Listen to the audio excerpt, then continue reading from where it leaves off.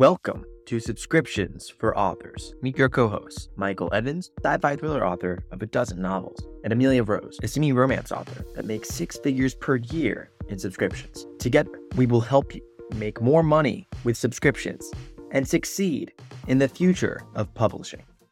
First up, big announcement alert. That's right, big announcement. The first ever in-person Subscriptions for Authors Summit is now announced, and you can get your ticket to join us. It's in Boston on May 6th and 7th at the Artists for Humanity Epicenter, a gorgeous venue. It's only 2.5 miles from the airport, a 5-minute walk from the metro station, and right in the heart of beautiful South Boston. I can't wait to see so many of you there. It's going to be the single best event to be able to learn how to start and grow your subscription as an author. We already have some incredible authors signed up. And in December, we'll be announcing our speaker lineup. Right now, we have some very extra special early bird pricing where you can get access to the entire conference, the virtual recordings, everything that we're going to be doing for just $199. It's a really great price. I think one of the best value conference tickets that you can buy as an author. And the entire event is designed to help you accelerate your subscription, grow your subscriber, grow your readership, build close relationships with your superfans, and also use subscriptions to supercharge the rest of your publishing business. A very exciting topic that we're going to be diving deep into with the best in the industry. It's a great conference for authors who are just getting started because we will have a lot of information about how to help you get started. We're even going to be getting everyone a signed book all about subscriptions who comes to the summit. But it's also a great conference for more advanced authors because we're going to be having lots of topics focused on helping you scale your subscription and helping you start a subscription as an already successful author, maybe in retailers and serial fiction platforms. So it's going to be amazing. I am so excited to meet so many of you. And if you want to come, you just have to click on the link in the description. It's summit.subscriptionsforauthors.com. Really easy landing page to remember. Has so much information on it. We'll definitely be talking about it more because there's some time between now and May 6th and 7th of 2024. But if you want to get in on that early bird pricing, now's your chance. And also, now's your chance to listen to an incredible and special podcast with none other than EJ Frost. EJ is a longtime member of the Subscriptions for Authors Facebook group and has always been someone who I admire. She's brilliant. She has a successful subscription generating roughly $500 a month and makes up about a third of her income as an author, which is super impressive.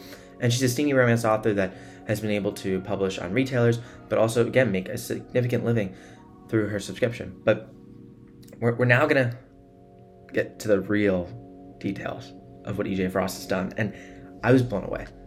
EJ is easily one of the most impressive authors we've had on this podcast. And this is one of the most useful episodes ever. EJ, you are amazing. The knowledge that you dropped on us is incredible. I was just like, wow. She shares her secrets about how she's had 90% year-over-year retention, how she's been able to build a community of readers who run their own calls basically now and are paying $25 a month to be part of this exclusive club. And then she talks all about the thing that all of you want to hear about, which is cross-promo, which is how she's built an incredible cross-promo group that helps uplift other authors through a steamy one-shot called The Wheel of Smut is what they're spinning. Oh my God, it's just, I don't want to spoil it. We just have to get into it. It's amazing. And no matter what your genre is, there's so many insights that you can learn to take from this podcast and bring it to your own author business. So get ready. This is going to be amazing. EJ Frost, Subscriptions for Authors podcast. Let's begin.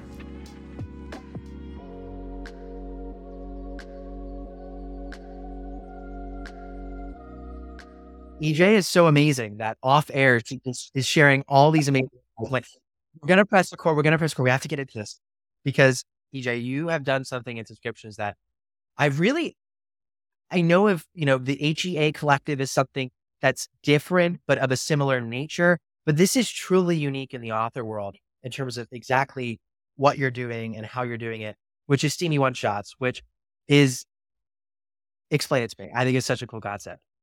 The Steamy One Shots started as a cross-promotional hub. So there were about 20 of us who have some kind of subscription service, whether it's Patreon or Ream or Substack that had an erotic romance element to it. We were having trouble promoting it. Patreon in particular hides 18 plus creators within the platform. So you can't search us natively within the platform. And so we were looking to promote each other. And we thought the way to do that was to open a special tier in our subscription service and write a story a week or every other week based on a prompt that would have a naughty element to it, and put those stories up on our subscription service, and then cross promote the stories within a Facebook group to our subscribers. And that has turned into a little bit of a larger thing with a working group to promote erotic romance writers with subscription services. But the hop element of it is still very much there, where we are cross promoting each other's subscription every week or every other week with a story that is themed based on a prompt that we generate on a Saturday with the hope of getting the story up by the following Friday. Oh, and that's my how it gosh. works. It sounds amazing. I mean, that's how it works on a high level, but I actually want to dive deep because I think that, authors who are listening, there's so much inspiration here where it's like, if you're not an erotic romance writer, like this is still an amazing podcast for you because there's so much to learn about that can apply to your genre. And if you are an erotic romance writer, well then, I mean, EJ, you got it going on. So I'm aware that you do something called the Wheel of Smut in terms of how you Yes, picked your prompts. it is. Walk me through what is the Wheel of Smut? How does this work? We found a wheel, a literal sort of roulette kind of wheel on the internet, and you load it with prompts. So our first assignment within the hop was for each of us to generate 10 prompts. And we ended up with about 100. We typed them into the wheel, and now we spin the wheel on a Saturday live within the Facebook group, and it lands on a prompt. We can construe the prompt literally, or we can try to construe it a little bit more broadly. And sometimes they've been really out there. I think everybody's favorite is the fainting mini goat prompt. And we were supposed to write an erotic romance story about a fainting mini goat. And we did. We all did. That takes real skill and imagination. I mean, Daring. Let's call I it should daring. ask about the story, but that is fascinating. So in this Facebook group, is it like readers are able to witness this live too, or is it just the authors who are in the working group? We do it through StreamYard, and so we're streaming directly into the Facebook group real time. And the patrons have been great about watching and commenting and giving us feedback on the prompts. They seem to really like it. And then we also save it up to YouTube, and so they can be uploaded into our subscription services as well if they support non-embedded videos. And that also seemed to be great because a lot of my patrons in particular are not on Facebook. I don't know why, but they're not. That is, I don't want to derail, but let's go back to that in your patrons and all your retention tactics in just a bit, because I think that's interesting. But I'm then curious. So I have this prompt as an author there, out of all authors, how many authors now are in the Steamy One Shots cross promo group? Because I know it's probably the authors that must have come in and out of the last year, right? Right. So we have 35 in the cross promo group at the moment, but not all of them are hopping with us. And so as active authors in the hop, we have about 12. Okay. And what does it mean to, like, so I get this prompt, I'm here, I'm part of the hop. And is every author writing a short story based on that prompt in the hop every week? Do you take turns? How long are the short stories? Are we talking like 5,000 words, or No. Is there even They're one shots. So they're supposed to be short. So this was initially, the idea was initially flash fiction, 500 to 1,500 words. There are a few of us like me who are a little wordy and cannot contain ourselves to 1,500 words. And so we tend to overwrite a little bit, and either we split it into 2 stories, which I do a lot, or we offer part of the story to the Steamy One Shots, the 1,500 or 2,000 words to the Steamy One Shot tier, and then an expanded story to higher tiers on our subscription service. That seems to be working quite well. I know Malverna McFarlane in particular has been doing that very routinely as she overwrites these stories into the 3,000 and 5,000 word stage. Oh, interesting. Okay. That's smart. And now let's talk about the tier Mm. itself. So Yep. cross promo for subscription. I mean, this is cross promo, as so many people listening know, is like one of the ways that authors get discovered. It's one of, the Yeah. tried and true ways really that work. How is a cross promo working from a subscription standpoint? Are readers getting access to also like all of the authors? Like, how is that working? You have your own subscribers. So the subscribers are invited into the group to be group members. And I think we have about 50 of them in the group. And so they can see what's going on in the group. They can watch the spin. If we put up a teaser, or if we put up a little snippet from the stories that we've been writing, they can see all of that. We had a holiday party and we did some giveaways. So they get to see all of that. But if they want to see other authors' stories, they have to become subscribers for the other authors' tiers. It's a $2 tier on Patreon and a $3 tier on Ream. And we mostly post every week, although everybody is busy and has lives. And so it's all about what you promise your unsubscribers. I do not promise my subscribers a story every week personally. I simply promise them that they will get stories every month, multiple stories. And usually I give them 3 out of 4 on average. Oh my God. I mean, there's so much to love about this model. I mean, one, how impressive that you have a Facebook group that's like 50 paying subscribers. One of the biggest things I see when authors cross promote back and forth is that they have a list. One author has a list of people who are completely freebie seekers that they've got in all these list builder book and all things. Just an ad. There can be great people there, but you think, oh, well, it's going out to 1,000 readers. It's like, well, that conversion is going to be, you have to adjust expectations accordingly. But you Yeah. are crafting this high quality list of people, these high quality relationships that then they all go in the group. And then for subscriptions, it's all about the fandom. It's all about, the interaction and feeling a part of it. And you're able to then have this community that basically can have all these other communities that pollinate off of it. So I can imagine being a reader like, oh, like, this author my author that I'm subscribed to now isn't doing a prompt this week, but I really want to see another author's prompt on this. Or, oh, like, I loved this prompt for this week and I read that one already, but I want another story.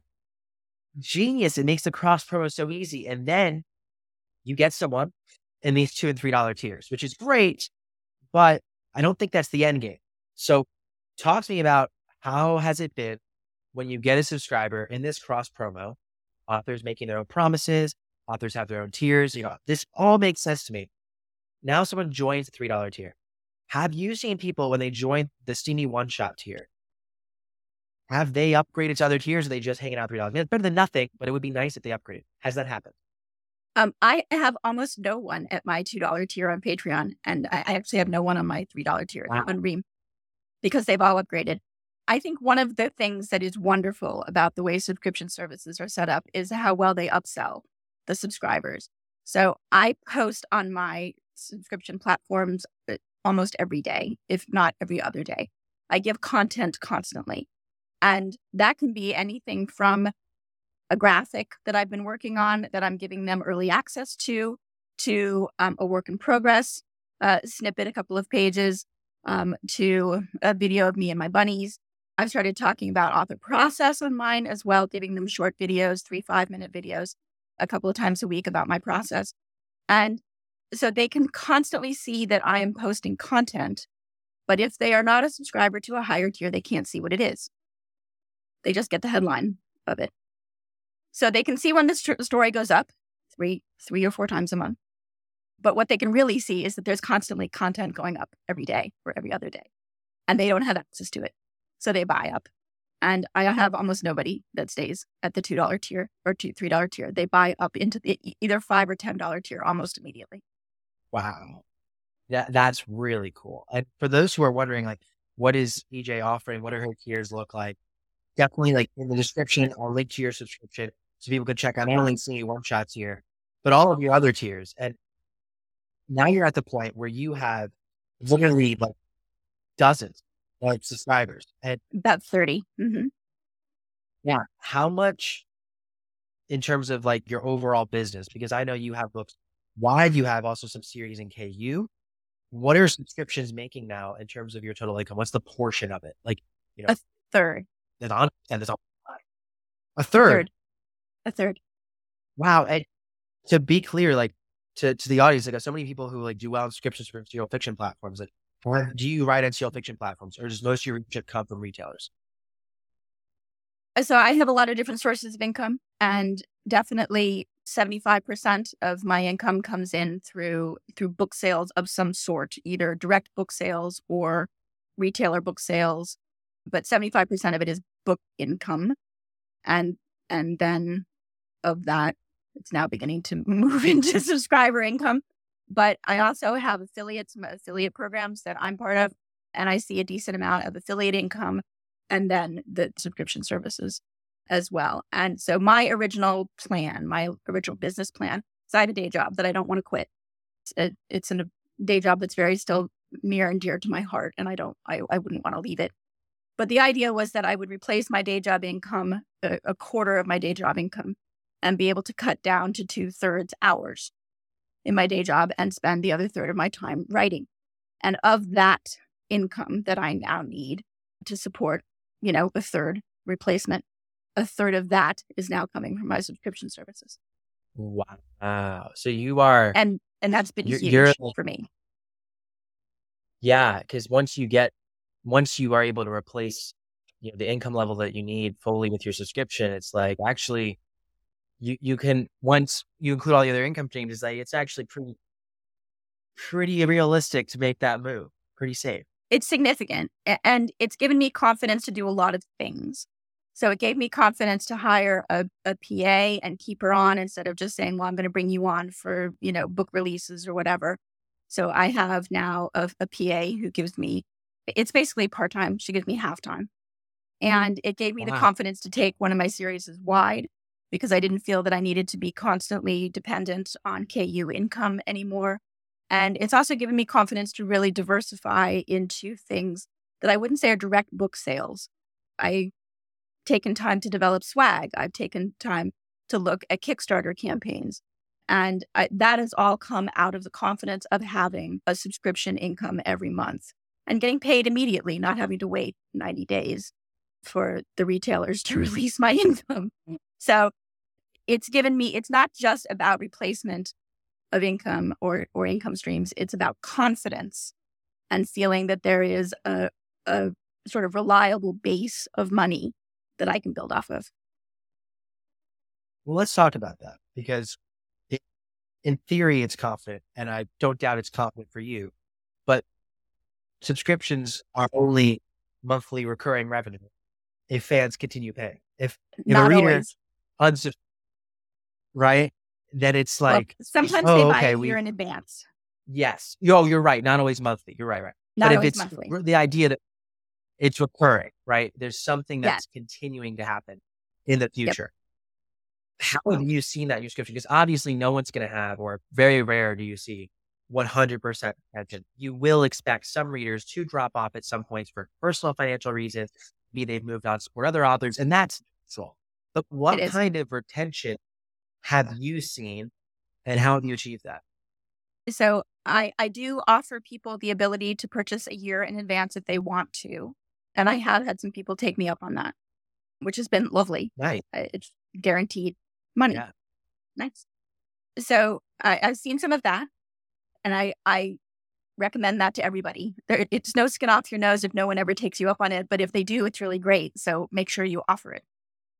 And the other thing that I would say is that my retention's been incredibly high, for which I'm very grateful. But I spend a lot of time checking in with my patrons, messaging them and doing Zoom calls with them and polling them within the subscription service itself to find out if they're happy and if they're enjoying it and what they want to see. What am I not doing for them? What would make them stick around and subscribe for another month?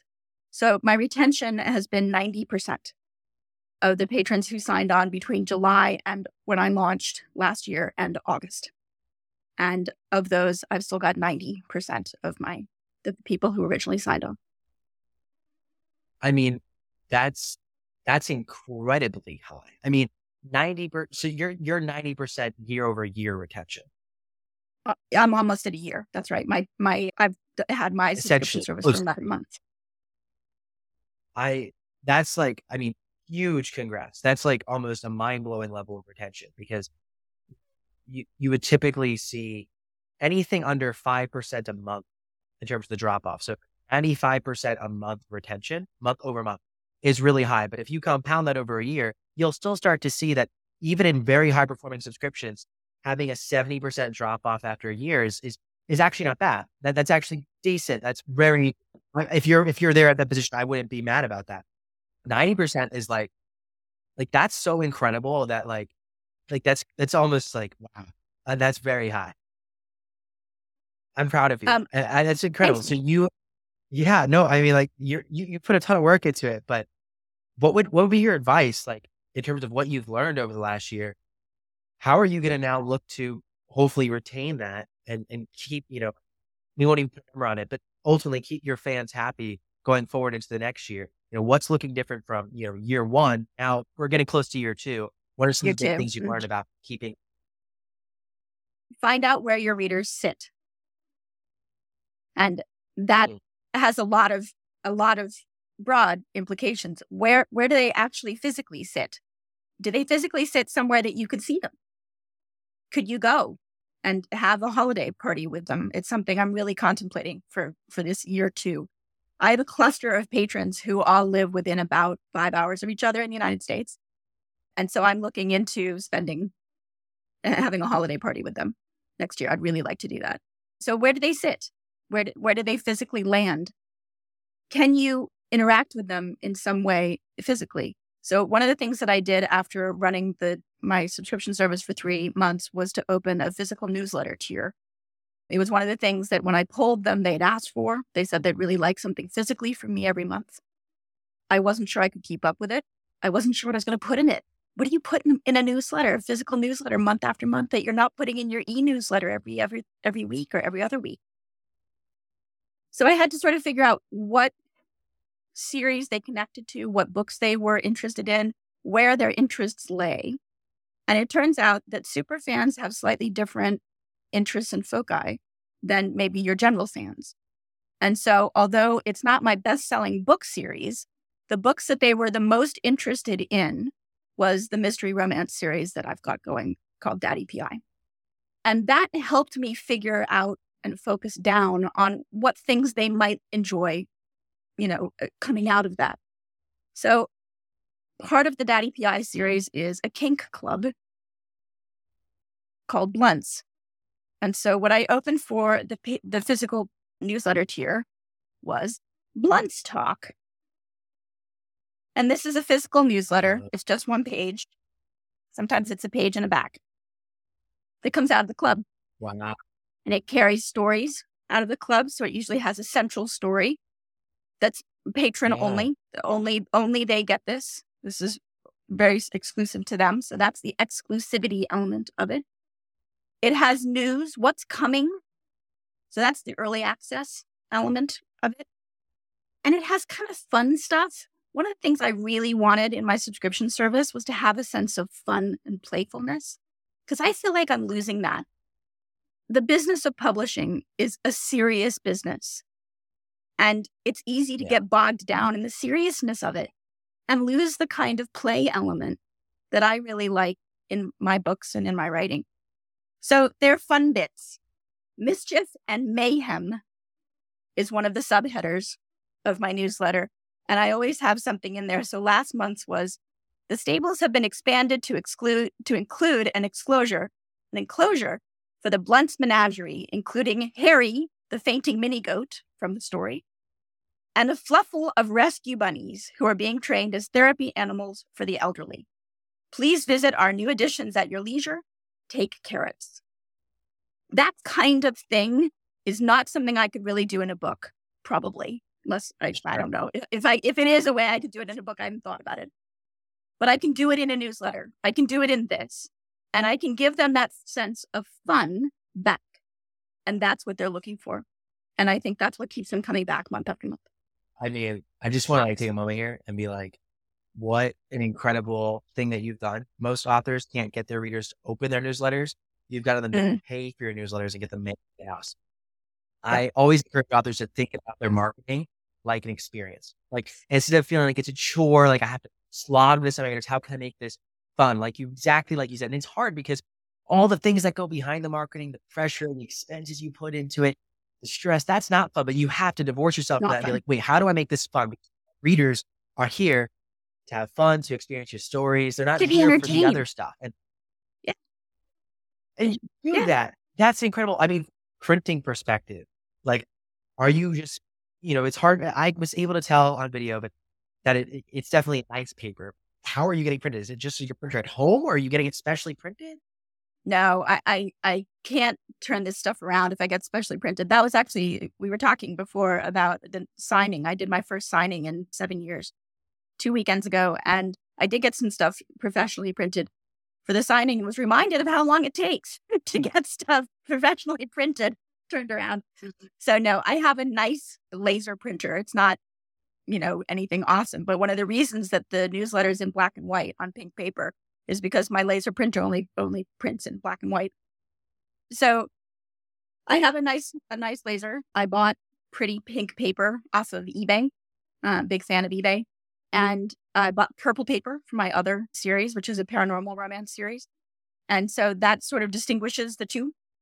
You can subscribe very specifically to the paranormal newsletter instead of this Daddy PI newsletter, although I think there's only one who's actually subscribed to the paranormal newsletter. And it goes out, and I send it in a unmarked brown envelope so that the neighbors don't realize that they're getting an erotic romance newsletter. And I send stuff with it. I send pretty character art. Wow. Whenever my subscribers have a birthday, I send them a branded birthday card from Blunt's. And I sign all of the major characters back. Go to YouTube. See this for people who are listening. Very pretty thing she showed us. I send them bookmarks. So there's a nice sort of swag tier. Yeah, that goes out. Yeah.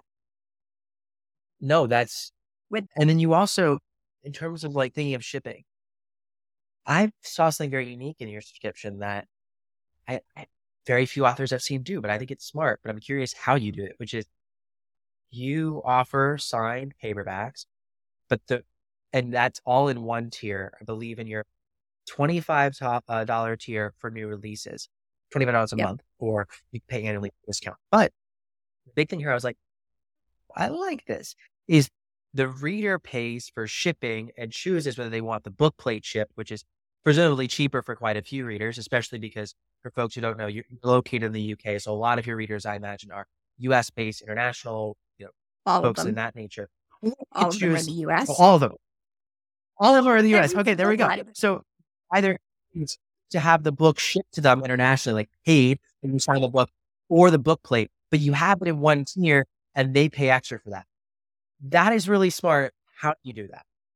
Right. So I actually have 2 tiers where they're getting, it's 3, but mostly 2, where they're getting mailed stuff. And so the book plate goes out with the newsletter, which they're getting anyway because they're a higher tier than the newsletter tier. So if they're getting a book plate and they've all nominated what they want, whether they want to pay extra for shipping or whether they want a book plate through a poll. And so if they are getting the book plate, it goes out with their newsletter. And then I go into Amazon.com and I ship them a book directly as an author copy. So that saves me a ton of money, and it probably only cost me $5 or $6. And then these newsletters, I've been relatively careful to make sure that they stay below the international posting rate. So as long as I have only 5 sheets of paper in whatever I send in the envelope, I'm at the base letter rate from the UK to the US. And so it cost me, I think, $1.35. That's awesome. And when you say they pay for shipping, just because in many subscription services, it depends, different ones have different sorts of commerce functions. How are you having them pay extra? Because if they're paying a certain amount per month or year, but they have the election to pay more, are you sending them a link direct to pay you through a PayPal or Stripe? Yeah, I just send them a PayPal invoice. But almost none of them have. And I guess if they don't, which almost none of them want that. Book plate. They're getting a book plate. Okay. Right. So they're going to book plate. I like that, because again, too, if you have a reader who's not responsive to the message that themselves doesn't even say, then you just send them the default option that's going to be cost effective. You give the reader the option. Really, really smart. I think that's honestly, out of everyone we've had in the podcast, probably one of the most unique ways. I think probably one of the most effective ways to do, shipping for physical goods, which can be challenging, especially when all your readers are Can be international. challenging. You don't want to end up in the hole on this. And international shipping is one of the ways to end up, actually losing money on your subscription service really quickly. Now, I don't issue a book every month. I issue a book probably 3 or 4 times a year. And so as long as they're sticking with me for a time, I'm not, even if I end up physically getting a paperback here in the UK, signing it and posting it to them, I'm probably not losing too much money. But I don't really want to lose any money on this. I would like to actually turn a profit on my subscription. And so I have been very focused on how much the postage is going to cost me, particularly because for the higher tiers at the $50 and $100 tier, I'm offering them book boxes. And book boxes are sort of curated by me. It is a physical signed paperback and other stuff in it. And so when I had a paranormal release recently, this stuff was a dragon toy and a little tiny crown and a little mug that said Witch's Brew on it, which was really cute. But the shipping on it cost $25. And so that wiped out my profit at the $50 tier and really cut into my profit at the $100 tier for a month. So I have to have the confidence that these people are going to stick with me. And so following Kay Webster's model, I've said that if they haven't been a patron yet or a subscriber yet for 3 months, they don't get the book box. Yeah, that's very fair because you don't want to get burned on something like that. I think what an incredible way to do physical good tiers. Now I'm curious, kind of like bringing it back because we've like gone to so much subscription. Like I feel like I are beautiful, but bring it back to the beginning, like before Steamy One Shot, before you even had, your subscription page set up. What brought you to say, now's the time? Because you started it just about a year ago now. And now looking back at that year, it's been worth it. Oh, yeah. Yeah, it's been awesome.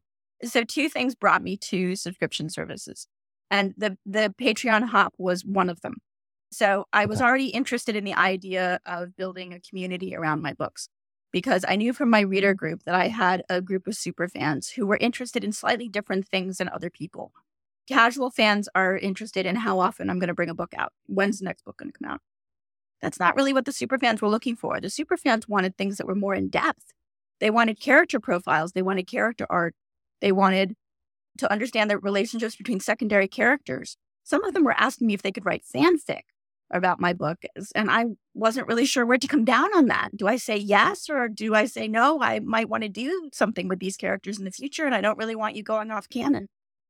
So it became this sort of weird tension where I knew that I had a group, a big group, a core group of super fans who wanted more and wanted different things than casual readers. And I felt like I was losing them.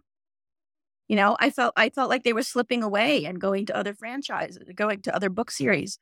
So I wanted to retain them. And the way to do that, it seemed to me, was to step outside the normal selling platform of Amazon and the other retailers and do something different. And so I began looking around very actively at different models, including Kickstarter and subscription services. And subscription services felt more comfortable to me, like I could do more to build a community. The Steamy One Shots thing, as soon as I joined Subscriptions for Authors and saw Kira Fox put up a notation about the Steamy One Shots, I jumped straight on that. And that's actually why I got my subscription service up and running as quickly as I did. Because I have never written a short story before doing this. Everything that I've written has been novels. And I really wanted that string to my bow. I know a lot of writers who go the other direction. They write short stories for a long period of time to sort of hone their skills and then jump into novels. And I did it backwards. And I've never felt confident about my short story ability. And so I thought, well, this is my chance. And my risk is so low. It's $2. If they hate it, they leave the $2 tier and I've lost $2. And that doesn't feel too bad. But they didn't. Right. They loved it. They all loved it. And now I've brought out 2 books of collections of the short stories. So this is the first one. And the second one just came out at the end of May, and it's collecting the short stories out of the subscriptions. And all of them, by the way, get a signed copy of that. Wow. So, okay. So first of all, I'm actually curious from like an economic perspective. Well, actually, you have no readers at the $2 tier anymore, but to ask a hypothetical, if you had a reader staying at the $2 tier, you've released 2 of these collections now in the last year, right? That would be $24 you make from them in a year. And you would would you actually send those people in that tier the signed copies, or would that be kind of an upgrading? Book plate. Yeah. Okay. I'm with you. This, I love it. And now to be clear to everyone, when you make those collections, are you keeping those collections exclusive to your subscription, or are you repurposing them to be sold outside of yours? Both. And you say, what? How do you do both? Because you can do patron-only versions, can't you? So each of these books has an alt version with an alt cover that has additional material in it. And that's for the patrons. And so the ones that I put up on the retailers are different. And my patrons have I don't know, what is it? The satisfaction of knowing that they have something different. And they talk about it, which is amazing. So in my reader group, they will start talking about the extra short story or the deleted scenes or whatever it is, the epilogue that they've gotten for their subscriber only version. And the other readers are like, what are you talking about? That wasn't in the thing I read. And they're like, yeah, well, I'm a patron and this is what I get, which is awesome. And I'm sure that I've gotten patrons that way as well. Oh, yeah. I mean, the fans talking within your broader community that's the magic. I'm curious for you because you've like really leveraged your content where, you put an hour into creating a Steamy One Shot, and now that Steamy One Shot gets to go to your patron, immediately it gets to get rolled out to far and wide on a retailer in, several months once you have a collection of them. I'm curious now, as you look forward into your next year and things that you're thinking of doing your subscription, how are you going to continue or even further, repurpose what you're doing? And I guess really at the end of the day, increase your leverage, right? Because you have a job full time. You can't be spending a ton of time in your subscription at the end of the day, because not only do you have a job, you have writing your books, you have all the other things in your book business. So how do you like leverage your time for your subscription? What have you learned maybe that has helped you do that more effectively? Because I imagine in the beginning, things are a little less efficient than they are now. Much less efficient, I'm sure. It was much less efficient. One of the ideas behind a subscription was getting paid for the content that I generate. I generate a ridiculous amount of content. I do graphics constantly. I love finding pictures of characters and taking them into my graphics editor, messing about with them and making them into a graphic. I love doing teasers. I love doing short stories now that I feel confident writing them. And so I was giving all of that content away to I live read all the time throughout COVID. I live read one of my reader magnets to my reader base. All that content was free until I set up my subscription service. Now I'm actually getting paid for it. So I put up content constantly. And this is content I would have given away before. And I think a lot of writers do give it away. But I'm finally getting paid for early access to it, because this content will eventually go out to my entire fan base. It's just that I'm giving it very early to my patrons or generating very exclusive content just for them. And so I'm delighted that they're paying me for it. How am I going to keep repurposing it as I go? The Steamy One Shots, I've been so dedicated to the Steamy One Shots because they've served so many purposes for me. Not only do they give the patrons content constantly, several times a month, but they provided an overarching storyline connecting one book that came out many years ago now with the book that I'm currently giving them this year in that series. And that's given them sort of a new, lease of life, a new interest in that series. All of a sudden, I'm seeing page reads and sales of that series go up, even though I haven't published a book in that series in over a year, because I'm bringing out stories about it all the time. It also keeps me publishing because I can bring one of these out every 3 or 4 months as the exclusivity period on these stories expires. instead of publishing 3 or 4 times a year, I can publish every other month because I'm bringing these out all the time. Wow. EJ, So I mean, I've already told you this. You're a genius. I think quite so, but we all talk about that 90-day cliff on Amazon, right? Your book has about 90 days worth of visibility on it. And it's only if you publish another book within that 90-day visibility period that you boost your visibility again. I was feeling that very strongly. And that was sort of behind my 3 to 4 time a year, book publishing timeline. But I'm telling you, if you can sort of, it's the coherence thing. The ripples in water, if they bounce off each other, make a bigger ripple than if they're just going out from a stone's throw, right? Coherence is issuing one of these every 3rd month around your book's publishing schedule, because all of a sudden your entire backlist and your entire KU page reads go up because you've published again, even though what you've published is a little collection of short stories. 40,000 words, not very big.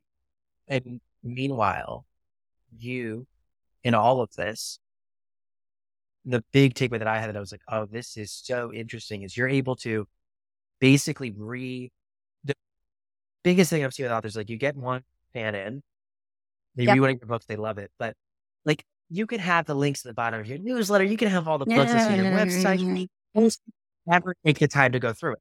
They never know.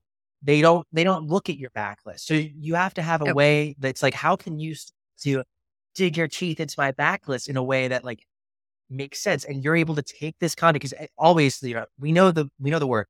No story markets your existing story like another story, right? But at the end of the day, it's like, what am I just going to keep writing new books in every series forever? Like you can't keep up with that. Not in every series, right?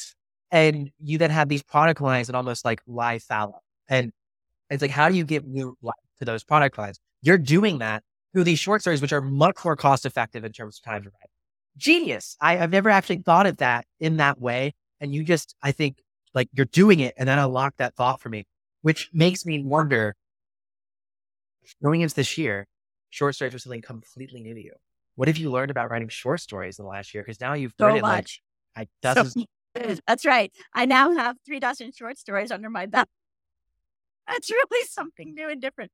I started by rereading Stephen King's On Writing, because I actually think Stephen King is the master of the short story.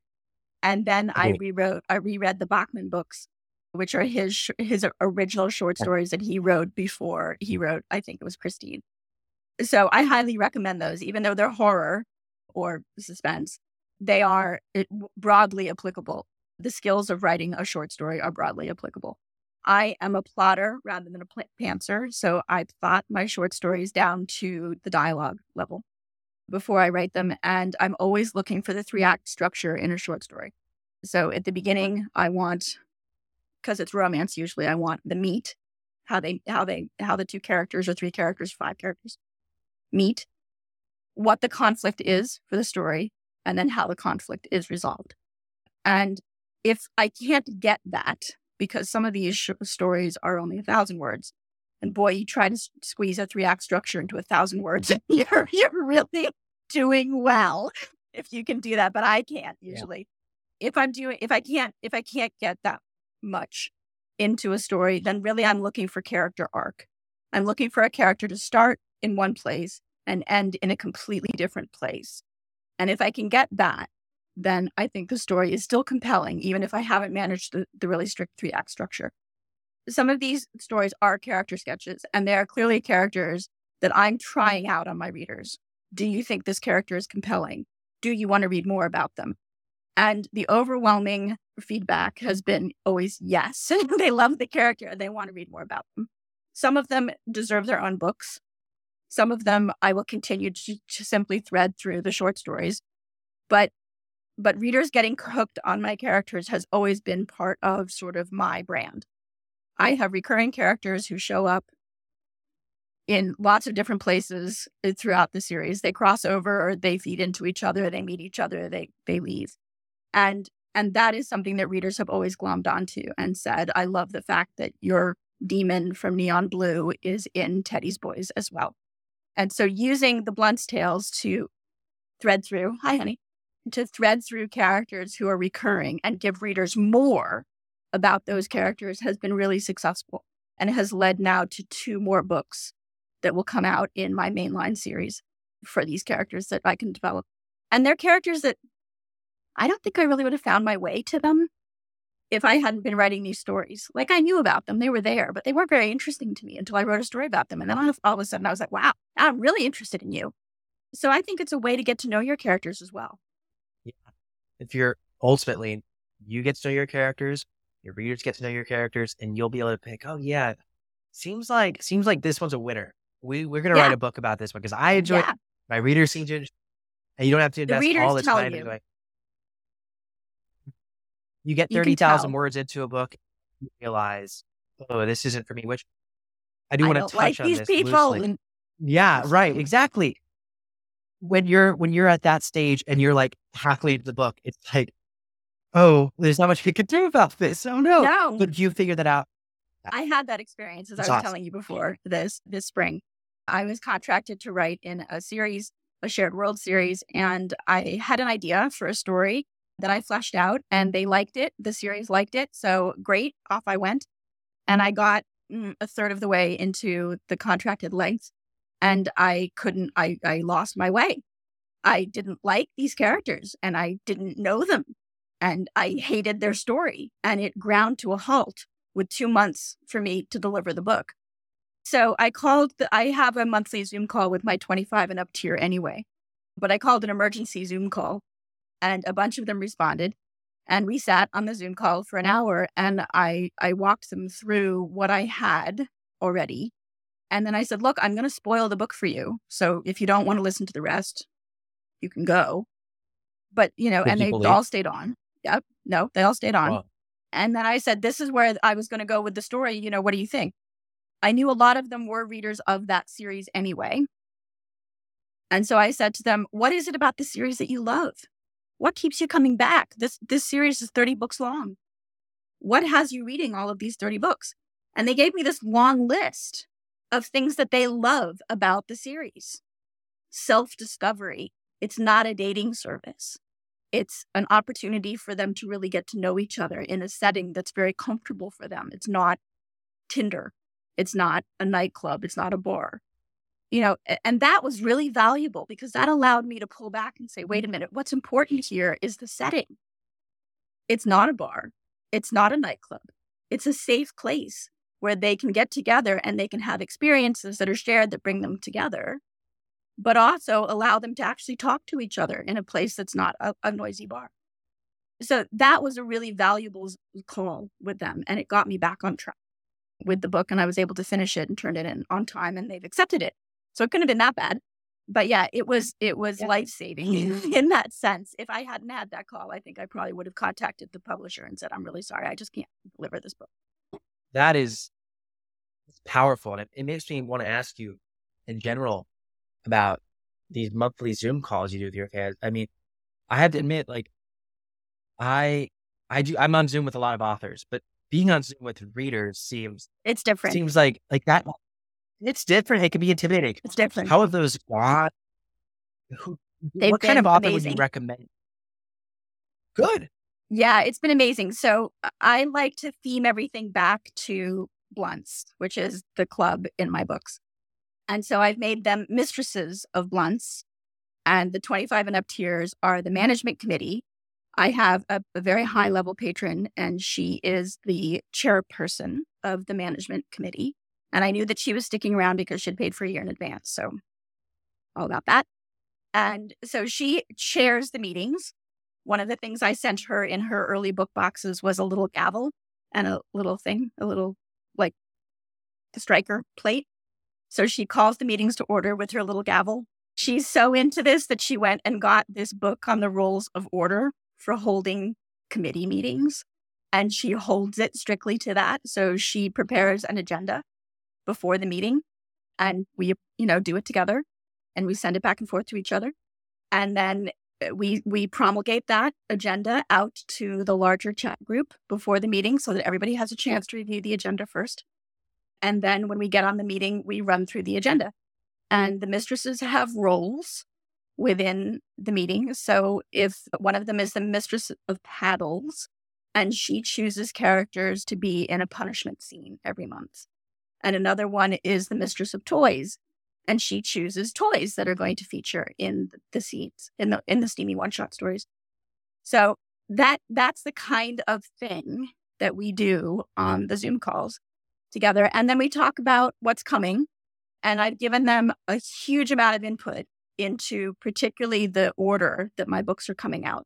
Because frankly, I don't really care about the order. Like, it doesn't really matter to me very much. I know all these books are going to get written. Those stories are all in my head.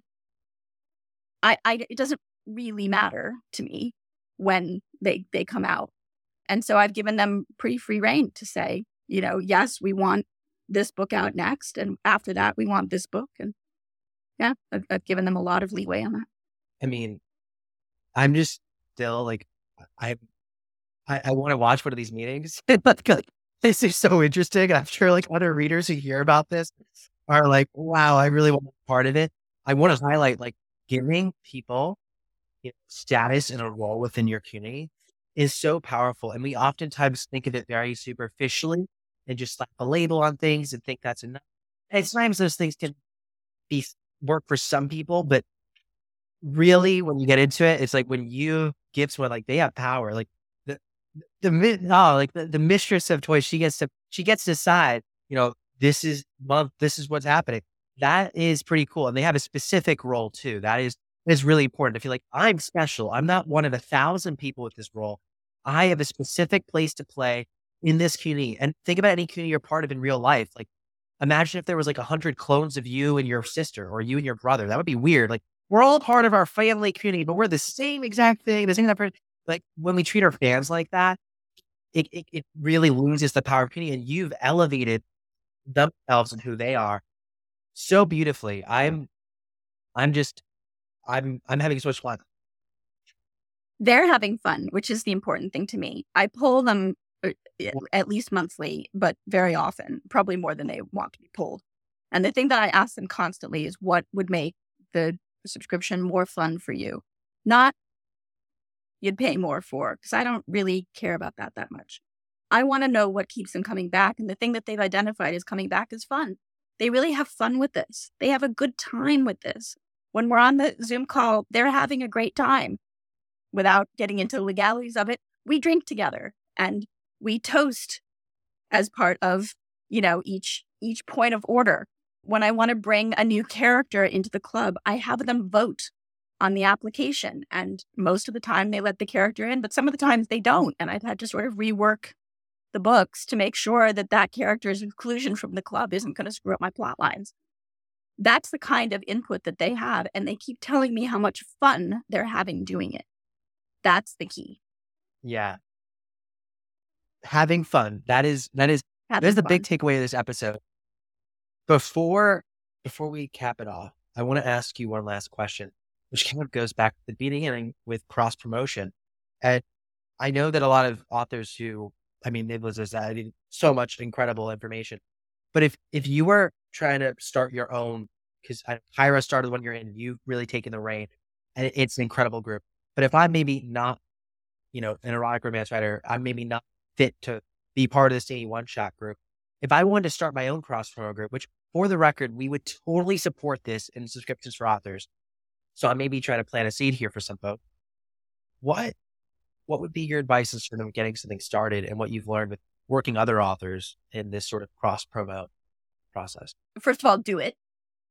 I've had a number of patrons coming out of the cross promo of the Hop, and they've told me that that's where they came from, and that they loved seeing my teasers, and that's why they came and joined my Patreon or my subscription. So absolutely do it, because I think you will see subscribers come out of it. The other thing I'd say is know your genre and know what the readers in your genre are kind of looking for. So if you can poll your reader group first, or if you have a newsletter or something where you can get some feedback to find out what it is that readers would be interested in, I think that helps. With science fiction and fantasy, they both have a very strong tradition of serialized stories. You know that from the various fandoms that you and I have been part of. So if you want to, as a science fiction or fantasy writer, you can absolutely do a short story because there's a strong tradition of that in the subgenre anyway. So capitalize on that. Make your own web zine. If you like to do illustrations with your stories, put these together in a web zine every month and stick it in a Facebook reader group and let them all see, an illustration and then a page of what you've written. Find a way to reach out to each other's subscribers in an engaging way that is genre specific, harkens back to sort of the things that they're used to, the things they love about your genre, and pull them in that way. It's not really magic. It's just finding those touchstones with the readers, the things that they really like, the things that they enjoy, and always tie it back to your stories, because that's why they're there. They're there because you're a storyteller. Yes. I just totally agree. And one, thank you for what was an absolutely incredible podcast. And two, want to last ask you, where can we keep up with all things EJ?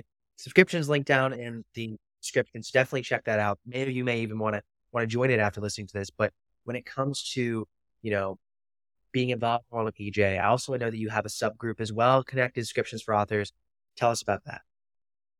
So the erotic romance only, it's not intended to be exclusive, but the erotic romance only subscriptions subgroup, Eros, we started because we wanted to broaden things out. So the Patreon hop has been awesome, but we didn't really know how it would work for people who were using other platforms. We've got a lady who wanted to do it on her own website. We've got a lady who wants to do it on Substack. We want to be able to pull in authors who are launching their reams. So we created a working group that's a lot larger than the hop. And we've encouraged anybody within the parent group to come and join that and tell us what it is that you're looking for. What kind of support are you looking for? And really, I want that to be a best practices group. It is not easy to market yourself as an erotic romance author. The odds are stacked against you. We can't always advertise on Facebook and Amazon. We get constantly thrown into the Amazon dungeon. Patreon likes to censor our posts. Substack won't let you put anything on there that's erotic at all. So how do you get the word out? How do you market yourself as an erotic romance writer? And particularly, how do you do it on a subscription service? So I really want that group to be us helping each other figure out how it works. And one of the things that I started in there is a discussion thread about tips for avoiding censorship. Do you have an idea about how to get blood play past Patreon? Do you know how to market on Substack and Wattpad and places like that, so you're not going to get dinged for content warnings? If you have ideas like that, stick it in the thread. And that's what we're doing. And so far, it's been great. We've been really cross-feeding each other ideas. And that's really what I'd really like to see. I'd like to see that be a working group of authors supporting authors to help us all figure out how to do this job better. No, totally, it's needed. It's incredible. And that link to join and the application, so that just, you want to make sure that the writers in there are actually erotic authors. So I know there's a little application, would be great. And for folks who are writing erotic fiction who want a little censorship, you can also check the link. It'll be some of the description for Ream, because Amelia Rose and me created a subscription platform specifically for authors, but also specifically for steamy romance authors in terms of really having very open and supportive content guidelines. So there's a lot of people in the community working on a very similar mission as you. And this was one of the podcasts I have to say that I've learned the most on. So thank you for teaching me a lot. And I'm sure everyone listening learned a lot too. My pleasure. It's been delightful, as always, to talk to you and everybody. So that was a lot in the best possible way. Thank you again, EJ. You're just amazing. EJ is also part of the Subscriptions for Authors All-Star team, which is a wonderful group of people who help volunteer to run the Facebook group, which is a good call that if you haven't joined the Facebook group, you should join it. It's really fun, but also at the same time, a huge shout out to our All-Stars. You make everything we do possible. Literally, it was you, Aisling, who inspired us to run the first ever Subscriptions for Authors virtual summit, which was a totally free, incredible online event. And then that is what inspired us to begin doing the in-person summit, which if you haven't checked out that landing page, if you haven't looked at it, you definitely should, because even if getting to Boston is difficult for you, which I totally understand, we're going to be doing everything we can to have a virtual component to also make it accessible to folks who can't make it to Boston. But if you know writers who are able to make it to Boston, you should send them this landing page, because they're going to have a lot of fun and it's just going to be amazing. So the All-Star team, we have to thank for that as well, because they have helped us be able to do more awesome things. The CUNY have given us so much incredible ideas and feedback and really hold us up. So shout out to you, All-Star team. Shout out to you, EJ, for an amazing podcast. And shout out to all of you listening, because you obviously are listening to the end of this, which means that you're awesome because you took the time out of your day to support us and to be part of our CUNY, which I'm so grateful for. And we're going to be back soon with another awesome podcast. But in the meantime, as always, thank you for listening. And don't forget, storytellers rule the world.